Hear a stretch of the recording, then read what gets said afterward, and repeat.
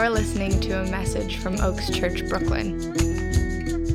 Our longing is to see heaven come to earth in our city. For more information on our church and community, please visit oaksbk.church.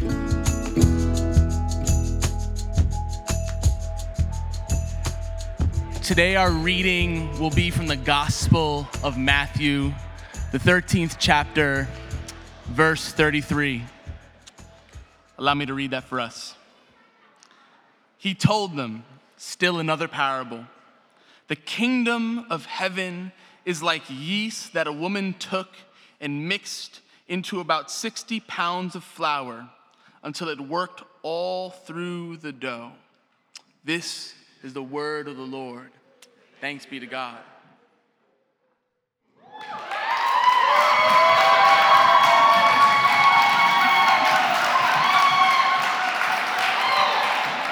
That is too much. Good morning. Man, everyone's chipper. It's August. There's air conditioning. God is good. I'm Catherine Boatwright, if we haven't met yet. I am wife to Patrick, father to James. Lord. Bad start. Mother to James. He runs amok. I'm sure you've met him. But I am just delighted to be here. I'm not a pastor. I do operations for a nonprofit. And so I really consider it to be a privilege to see what God has for us in his word today. And since I have the mic, I just want to quickly honor Patrick, since he doesn't have it. I just want to tell you that he loves all of you so much, with such genuineness and desires to see the Lord at work in you and for you to be known and seen. And that's just the man that he is. And it's a privilege to be his wife, and it's my joy. So just know you're in good hands in this man. Yeah.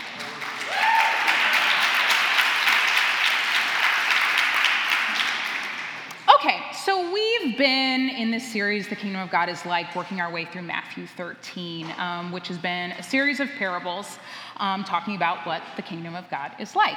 So I want to take a minute to paint a picture of what's happening. So Jesus' ministry is well underway. He's been baptized, there's been healings, he's teaching in synagogues, he's delivered the Sermon on the Mount, he's gathered his crew, the disciples, and now he's got a following. He's having a moment, if you will. And the beginning of Matthew 13 gives us this amazing image, this detail, where he says he goes out to sit by the sea, some peace and quiet, and then crowds start to form. And it gets so crowded that he has to actually go sit on a boat off the shore. So in my image, I'm picturing him in the East River between Manhattan and Brooklyn, shouting to the shore of Williamsburg, the kingdom of God. And people are like trying to get to the front or in the back, like rolling their eyes, sipping their iced coffee. But regardless, a lot of people want to hear what he has to say. And again, we said that he's been using parables. And just a reminder that a parable is just a story or a metaphor to illustrate something, to give an image, something to really hang on to. And for the kingdom of God, he wants us to understand what him and his heavenly Father are about. And so he's using parables to do that. And up until this point, Scripture has described Jesus' teaching as proclaiming the gospel of the kingdom. Gospel also means good news, so the good news of the kingdom. Matthew 4:23, and he went throughout all of Galilee, teaching in their synagogues and proclaiming the gospel of the kingdom and healing every disease and every affliction among the people. This was the whole thing. This was what the ministry of Jesus was all about, was to bring the kingdom of God. And the good news of the kingdom of God is that Jesus came to restore what was lost in Genesis 1, which was the last and only time that God and his creation were in perfect harmony on earth without the effects of sin. And this is where the rule and reign of God was fully intact. And I think that's a really good way to think about the kingdom of God, the rule and reign of God. Bible Project has an excellent video that breaks this down, which is where I got that terminology from. And it's not that the introduction of sin took God off the throne. It's that now we've put ourselves on another throne, and our allegiance is to ourselves and not to God. So that's the whole problem. That's the whole problem that we're trying to solve here. And so Jesus is trying to explain what the rule and reign of God looks like, and he says, okay, listen up. First, in the back, let's talk about dirt. Let's talk about seeds. Let's talk about weeds. A mustard seed, fine, we'll get more detailed.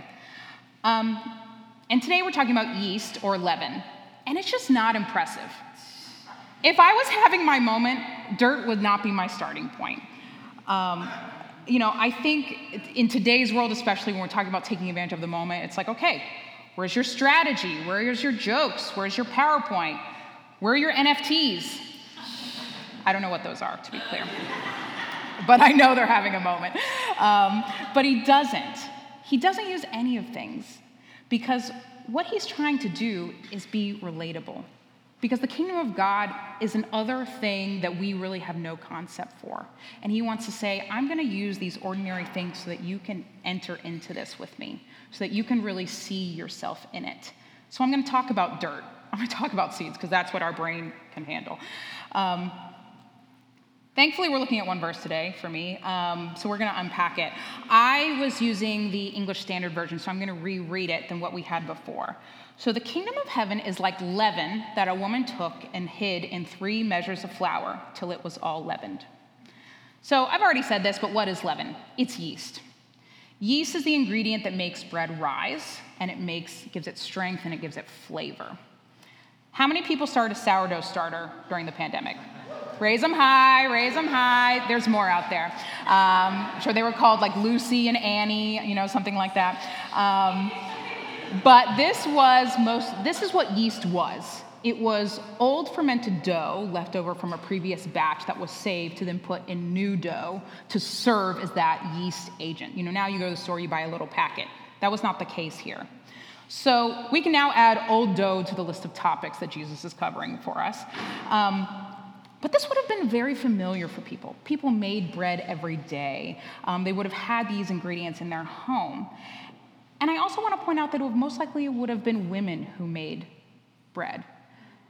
This is just another nod to the invitation to women specifically from Jesus to be a part of what he's doing, to be a part of the ministry of Jesus.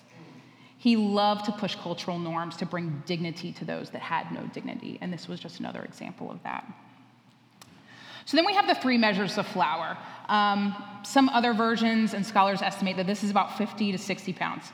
Here's a picture of what 50 pounds of flour looks like, maybe. It's a person, it's a small person, right? Thanks to the internet, we know this. So I want to take a minute to think about what's happening here if you're mixing the leaven and 50 pounds of flour. If it's me, I got to put it in a trash can because it's like, I don't know what you do with that much flour. And you're probably in it up to your waist. You're mixing. It's all over you. I can use a cup of flour and it's all over me. But it's a full body, full engagement. You're just immersed in the flour at this point. Maybe she had a system. Maybe she had 20 bowls. She had a real, factory setting going on. I don't know. But I know that it took a lot of work, that it took a lot of engagement, that it took a lot of mess. There's a metaphor. We're not going to get into it. You can think about it later. Jesus also uses the word hid here. He doesn't just mix it, he hides it. And this is just not what we would naturally say about mixing. The original Greek also uses the word conceal. I would never say I concealed my milk in my coffee, right? So it's on purpose. The leaven can no longer be found amongst the flour. You cannot separate it out. You cannot pick it out. It has become one and the same. And I think similarly, ideally, when Jesus is active in our life, he hides himself in us so deeply that you can no longer tell the difference between when our heart ends and when the heart of God begins. And I think after some stretching and kneading, the result is the kingdom of God. So from this imagery, I think we can draw out 3 characteristics of what God uses to build his kingdom when we're thinking about yeast and flour and the woman and all of that. Ordinary, available, and sinful. So ordinary, we covered this last week with the mustard seed. Patrick dived into this. It was the most common. You found it on the side of the road. So small, so forgettable, so mundane, and it's so much like that canister of flour that's in your pantry.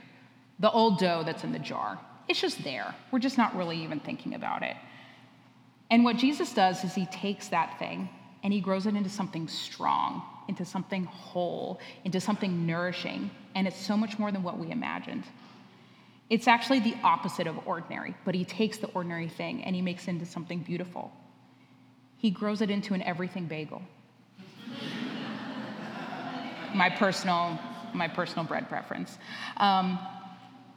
Second, he uses what is available. Now, I think inherently something that is ordinary is also available. The Hebrew word for bread, lahem, also means staple food. So it's kind of this generic thing for food that everyone would have had and would have been the base for a meal. So again, the components for bread would have been in every home. It would have been served at every table. Up until everyone became allergic to gluten, everyone had a bread basket on their table, you know? It was a core part of the nourishing of people, bread, because it's just easy to do, easy to make, easy to get. And Jesus has a history of using available things. So in John 9, he actually restored sight to a blind man using mud. He put spit in dirt, that's disgusting, spit in dirt, mud, put it on the man's eye, and he could see again. In John 2, he turned water into wine. They ran out of wine at a wedding feast, and he said, go get the canisters, fill them with water. Take a sip, it's wine. Again, just water in a canister.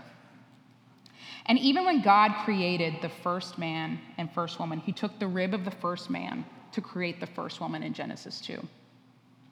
Things being available, he's really quite resourceful. He doesn't need to make a special order. He doesn't have to make a trip. He just looks around and he says, yep, this is what I need. This is what I'm going to use. When I'm thinking about how God has used something really ordinary and available in my life, in our last church community, we were a part of a community group I was a part of it for 10 years. And it started as a women's group, then became co-ed over time. And when we first began, I was somewhat new to the church. I really wanted community. And I was like, I've got a living room and I have time. So here we are. And so there was a space for this group to meet. And we read books, we prayed, we read scripture, just like what everyone else does during community group, and just invited the Lord to be in that space. And it was amazing. It was amazing what God did. He freed people from anxiety. He freed people from addiction to exercise. We saw the kingdom and how we were there for each other, when through divorce, through the loss of parents, in the joys of when people became pregnant, when we brought James home. The kingdom of God was in that space. It was whole. It was beautiful. He was at work. And it started with time and space, a living room, a couch, pizza, very ordinary things. And something I can't get over is that Jesus said, you will do even greater things than I, which is really, really hard for me to believe. And when you think about this, Jesus did a lot of things. He loved the unlovable. He healed people physically. He freed people from their emotional bondage. And he actually brought people back to life. And he says, you will do greater things. And I don't think he's lying when he says that. Jesus doesn't have a history of lying. And so I just pray that we would be a people that says to God, here I am, send me, both in big ways and small ways, to say, I am available. I am here. Do with what you will. Maybe it's mud, maybe it's water. Who knows what it is that God wants to use. Lastly, he uses what is sinful. This may seem a little strange, but one of the primary components of this parable is leaven, and leaven has a deep history for the Jewish people. So in Exodus, if you read it, the Jewish people were once enslaved by the Pharaoh of Egypt, actual slaves in bondage. And God used Moses to rescue the Israelites and bring them out of Egypt. And he gave specific instructions for how they should prepare to leave, to escape. And one of the things he said, make bread without leaven, because you're going to need food, but there's no time for the bread to rise. We're people on the move. So they made unleavened bread, and this became a part of the celebration of Passover. Passover is the celebration of the rescue out of Egypt. And so this is still common for Passover, to eat unleavened bread. And this is something that's really resonating with the Jewish people, because they're like, okay, we associate God with unleavened bread, but okay. And then in Leviticus, the book right after Exodus, God lays out more specific instructions for how to bring sacrifices and offerings to the temple, which is how you were cleansed, how you honored God, and how you ultimately entered his presence. Leviticus 2:11, that's a flex, by the way, that we're in Leviticus. No grain offering that you bring to the Lord shall be made with leaven, for you shall burn no leaven nor any honey as a food offering to the Lord. So very explicitly, he's saying, do not bring leaven into my house. And so for generations, the Jewish people were preparing bread without leaven to enter the temple, to enter the presence of God. It was synonymous with the idea of being unclean, an actual deterrent from experiencing him. And this idea is really weighing heavily, again, on the Jewish audience as they're listening to this. And the last thing that's curious about Jesus using leaven to illustrate here is that every other reference in the New Testament of leaven is used to give a warning about the pervasiveness of sin. In Luke 12:1, he says, beware of the leaven of the Pharisees, which is hypocrisy. Pharisees were the religious authority at the time, and they were really corrupt. And he said, beware, because what they do is going to spread throughout this community. 1 Corinthians 5:6, your boasting is not good. Do you not know that a little leaven leavens the whole lump? Again, it will spread throughout. It was a warning to the church of Corinth. So Jesus is taking what has been for generations something that was unholy, that would inhibit access to his kingdom, and he's saying that's no longer the case. I've come, and I'm turning what was unholy into holy, and I'm doing something extraordinary with it. And the difference between these examples of the leaven is that Jesus is involved. And he has the one who has the power to turn what is unholy into holy. The leaven doesn't matter. It's just a thing. God can take anything and turn it into what is holy. And so he's flipping the idea on its head of what they have known about what access to him and the kingdom of God is. Here in the US, we don't have a lot of experience with kings and kingdoms. Everything I know about kingdoms I've learned from The Crown or a Princess Diana special with my mom. Every mom was obsessed with Princess Diana, right? And so I don't really think this is how kings work. And so if this is a God that uses the ordinary, the available, and even the sinful to do his work, it's just the opposite of what we know to be true of kingdoms. They're about putting up walls. They're about putting up gates and armies and moats and who has the power and who doesn't. But in the kingdom of God, Jesus is looking at you and he's saying, yes, you are it. I want to bring my kingdom through you, and my purposes will be fulfilled through you. So while I want us to learn about the kingdom, I really want us to know about this king who's building this upside-down kingdom. Who is this king that uses the ordinary, everyday thing and he turns it into something tremendous, something beautiful? Who is this king that takes what has always been sinful, what has always been dirty, what has always been banned, and uses it to partner with him to bringing redemption and wholeness to the earth? So what do we do with this? That's always the question. And we've already started, thanks to our worship time, but I think first we acknowledge King Jesus. And we give him a name. Because it's not just any king that we're talking about. We're talking about our king, and we are his people, and his name is Jesus. He came to earth to declare and establish the rule and reign of God and to live a life that shows us exactly what the kingdom of God is. So if you're curious, look at the life of Jesus. That is it. And we must remember that ultimately he is the one that is building his kingdom, not us. We are those ordinary, everyday things that he chooses to use. It's a privilege. So again, we talk a lot about the kingdom, and he uses these stories to help us. But what is it actually going to look like in its fullness? When the kingdom of God is here, when the kingdom of God has arrived, and while we get to experience the kingdom of God here on earth, it's just going to be windows because of the pervasiveness of sin and the brokenness of our world. And hopefully they become doors and bigger opportunities to really experience and enter into it. But thankfully, the Bible tells us what the kingdom is actually going to look like. And I think we have to remember that, because pursuing the kingdom is hard. It's messy. It takes our full body. It takes a lot of work, just like that woman mixing the flour. In Revelation 21, 3-4, he says, "Behold, the dwelling place of God is with man. He will dwell with them, and they will be his people. And God himself will be with them as their God. He will wipe away every tear from their eyes, and death shall be no more. Neither shall there be mourning, nor crying, nor pain anymore, for the former things have passed away." This is a common verse. So if you've been in church a while, don't let it just fall off of you. Think about it. When was the last time you cried?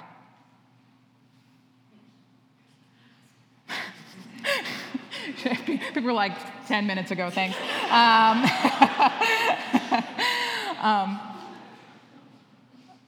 Was it over a heartache? Was it a diagnosis? Was it over the loss of a loved one? Was it the stress of work became too much and you couldn't bear it anymore? God says, not anymore. Not in my kingdom. There's no more pain. There's no more tears. This is the kingdom that our King is building, where we don't have to deal with any of that anymore. It's just him and his glory. And for some reason, he wants us to be a part of it. He wants us to be a part of building it. So I'm keeping this brief today because I really want us to focus on who King Jesus is, and the band can start to come up. So today, as we go into a time of reflection and ministering to one another, I really want you to ask yourself, who is this King? What's he like? What are his characteristics? Who is this King to me, even more specifically? And we're going to answer that together through worship, because I think the more that you see of King Jesus, the more you have to worship him because of his goodness. But I really want you to take a minute and think about it. Don't just move on. Don't just run to the bathroom. And if you're not sure who this King is, that's also okay. There's going to be people who are here to pray for you, and they'll help you answer that question and get to know him. And I can tell you from what I know to be true of God, I've walked with the Lord for over 20 years now, and how I've seen him work is that he is a King that loves justice. He is full of grace and mercy. He has unconditional love for his children. He is a King that enters each one of our stories so personally and so specifically. And he is a King that is humble enough to compare himself to a hardworking woman just trying to make some bread, someone who is seen as just above property. And he's a King that will work you and stretch you and desires to make his kingdom out of you. So I invite you to come and pray at the front. This is just space for you to worship, to pray, to be prayed for, to kneel, to do with what your body, what your heart and mind is doing. So please take advantage of it. And so my prayer for us today is that you would see the face of Jesus so clearly. And not just the face of a man, but the face of a King who is looking at you so lovingly and so adoringly, and ultimately wants to use you for his good works and purposes. So whenever the band starts, we will go ahead and enter into worship. Go ahead. Oh, man. I'm new at this. But Lord, I thank you for your word. I thank you for your presence. I thank you that you are not a king who is in some throne room that has no part or do with his people, but you are amongst us, that you are in the mess, that you are in the weeds, that you are baking the bread. Jesus, I pray that we would just make ourselves to you, available to you in what you're doing.